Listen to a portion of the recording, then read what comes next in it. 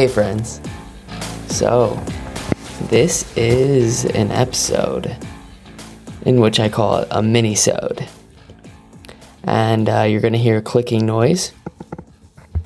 Yeah, anyways, that's just me because I'm using my phone to actually record this, so yeah, let me know too on how you like the recording. But anyways, this is an excerpt that I'd like to give to you because honestly, I think a lot of entrepreneurs deal with this anxiety, this addiction, and no one really talks about it, but it's a real addiction. Working on your business nonstop in fear that if you turn it off, you may not be able to turn it back on. It happens to a lot of us.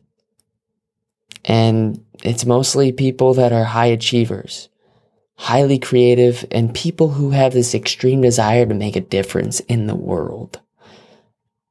And so, I guess this is my personal story about it. And here it goes. Sometimes it's really painful.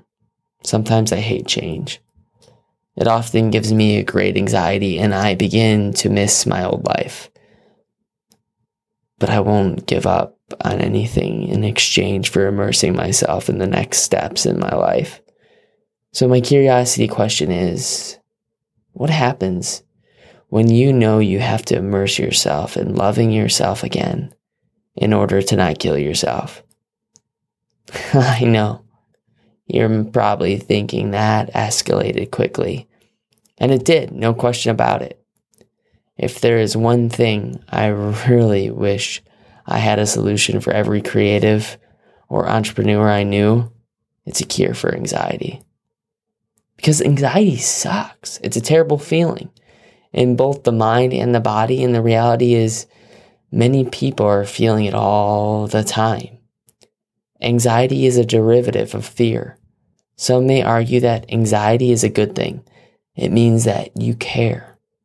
If we didn't have it, we wouldn't know what to run away from while staring at the eyes of danger. For the person who feels fear when they do public speeches, or feels fear when they're about to go skydiving or go on a roller coaster ride or ask their boss for a promotion.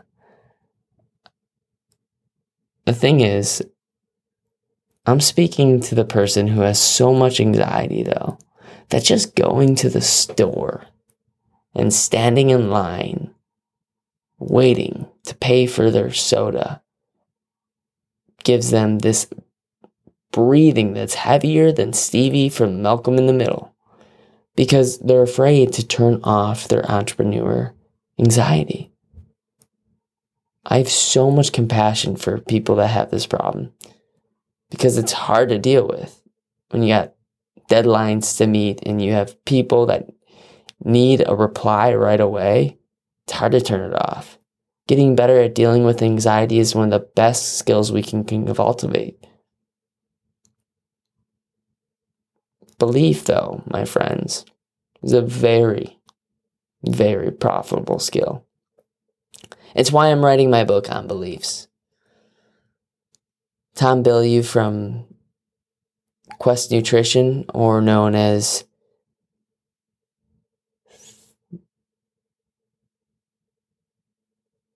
Impact Theory, has even said that the number one most profitable skill anybody can have in today's world is belief. I think people try a lot of techniques to get rid of anxiety. You've got anxiety? Take a pill. You've got anxiety? See a psychiatrist. You've got anxiety? Just chug some water. You've got anxiety? So just do some burpees. Wait, what? Burpees? All right, I'm going to flip this one on its head and say anxiety stems from a deep need for approval. Someone's approval, or even deeper, the approval of others. The approval that you are good enough and that you do matter. So my next curiosity question is, what if you just become more aware of it. The first step is getting better with what your anxiety is noticing. The anxiety, noticing the anxiety. Naming it as this thing that doesn't allow you to be who you are. But even saying it out loud, sometimes letting the person in front of you say, hey, I'm feeling nervous about this thing that isn't going very well. But just labeling it, saying it, putting it out there in front of people may actually make it way better. And I know it's hard, especially if you're a leader. I mean, if you've got perfectionism, gosh, this is the worst. And it's not going away until you label it. And it's not going away until you say, hey, I care a lot about this thing. So I'm just letting you know that I'm nervous. I want you to try it out.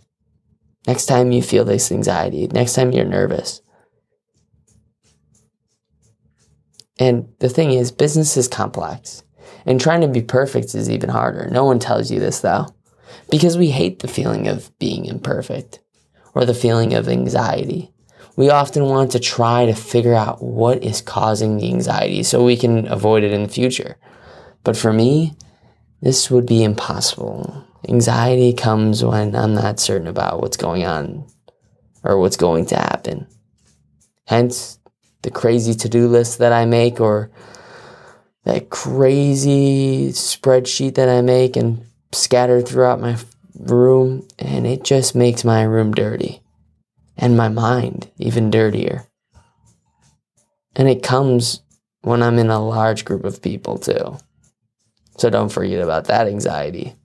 Or trying something new with my business or telling someone I love them, but I don't want to stop doing these things because they are part of life. So what do I do instead? I use the power of awareness, like I said earlier.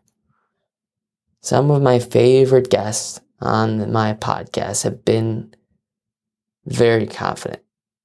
But this confidence is a compounding interest. The only reason why they have this confidence, the only reason why you as a leader have confidence is because the little things that you take, like, 5 minutes in the morning or 5 minutes at night reflecting on your life, they give you the compounding confidence effect. And what I do personally is I just take a walk down the street. I set a timer for 5 minutes and I pretend I'm talking to my deceased mom, which I know is a little morbid, but I think I get the best part of myself, the truth, honest part of myself when I'm talking as if I'm talking to my mom. And I find a lot about myself while doing this. And therefore, I want to talk about really changing yourself in order to change the business and your world. And it comes down to really knowing yourself. See, I don't get butterflies with anxiety. No, I get a tsunami of thoughts running wild. Then there's this over-consuming fear that everyone around me knows that I'm incredibly anxious while my throat is swelling up. And at this point, I notice that my mind is super scrambled and I'm not thinking straight at all. And I notice that I have entered a fight or flight response to my environment. And I just stamp this situation anxiety. Does it sound familiar? Well, you're not alone. So I invite you to try this. Take awareness of your lungs. Just breathe. Breathe in and breathe out. And you might think, gosh, I was already using my lungs. But seriously, put extreme emphasis on following your breath.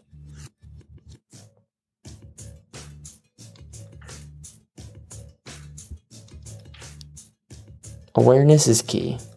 The anxiety becomes less present as long as you believe that it's going to change you for the better. And the thing is, no one could get a PhD in certainty. And knowing everything is kind of not fun. Sometimes it's fun to go on that roller coaster ride or go skydiving or go and speak in front of people. But it's knowing that you can use your breath in times of uncertainty that allow you to level back out, to become you again. Because when we believe certain feelings are too difficult to feel, we cut ourselves from actually feeling the full experience of life. And when we believe some feelings are bad and some are good, we live in a kind of life where we are always evaluating our existence rather than living it. Nobody wants to feel uncomfortable situations, but the bad news is we do. And fully showing up for the reality is what diagnosing your anxiety when it's happening is a practice that needs to be talked about more and more. And guess what? You'll get better at it. Therefore, think about, I don't know, maybe a T-Rex trying to pick up a soccer ball. Next time you're really anxiety. Or follow your breath, like I said. Honestly, just getting excited about life again helps. And if you found this helpful at all, please email me, logan@logantylernelson.com, for a free PDF on this whole entire writing that I just spoke out loud. 12 quality questions too are also available. So if you email me, I'll give you that. Because honestly, these quality questions will lead you to creating a life worth living. I just want to give out as much as I can. And I'm also offering 3 people, just 3 people though, that are having trouble getting themselves onto a podcast. I'm creating a course around it for those people because honestly, if you have a book or a business that needs to be marketed, a podcast is the best way to gain true fans, true fan members, and a tribe that will follow you forever.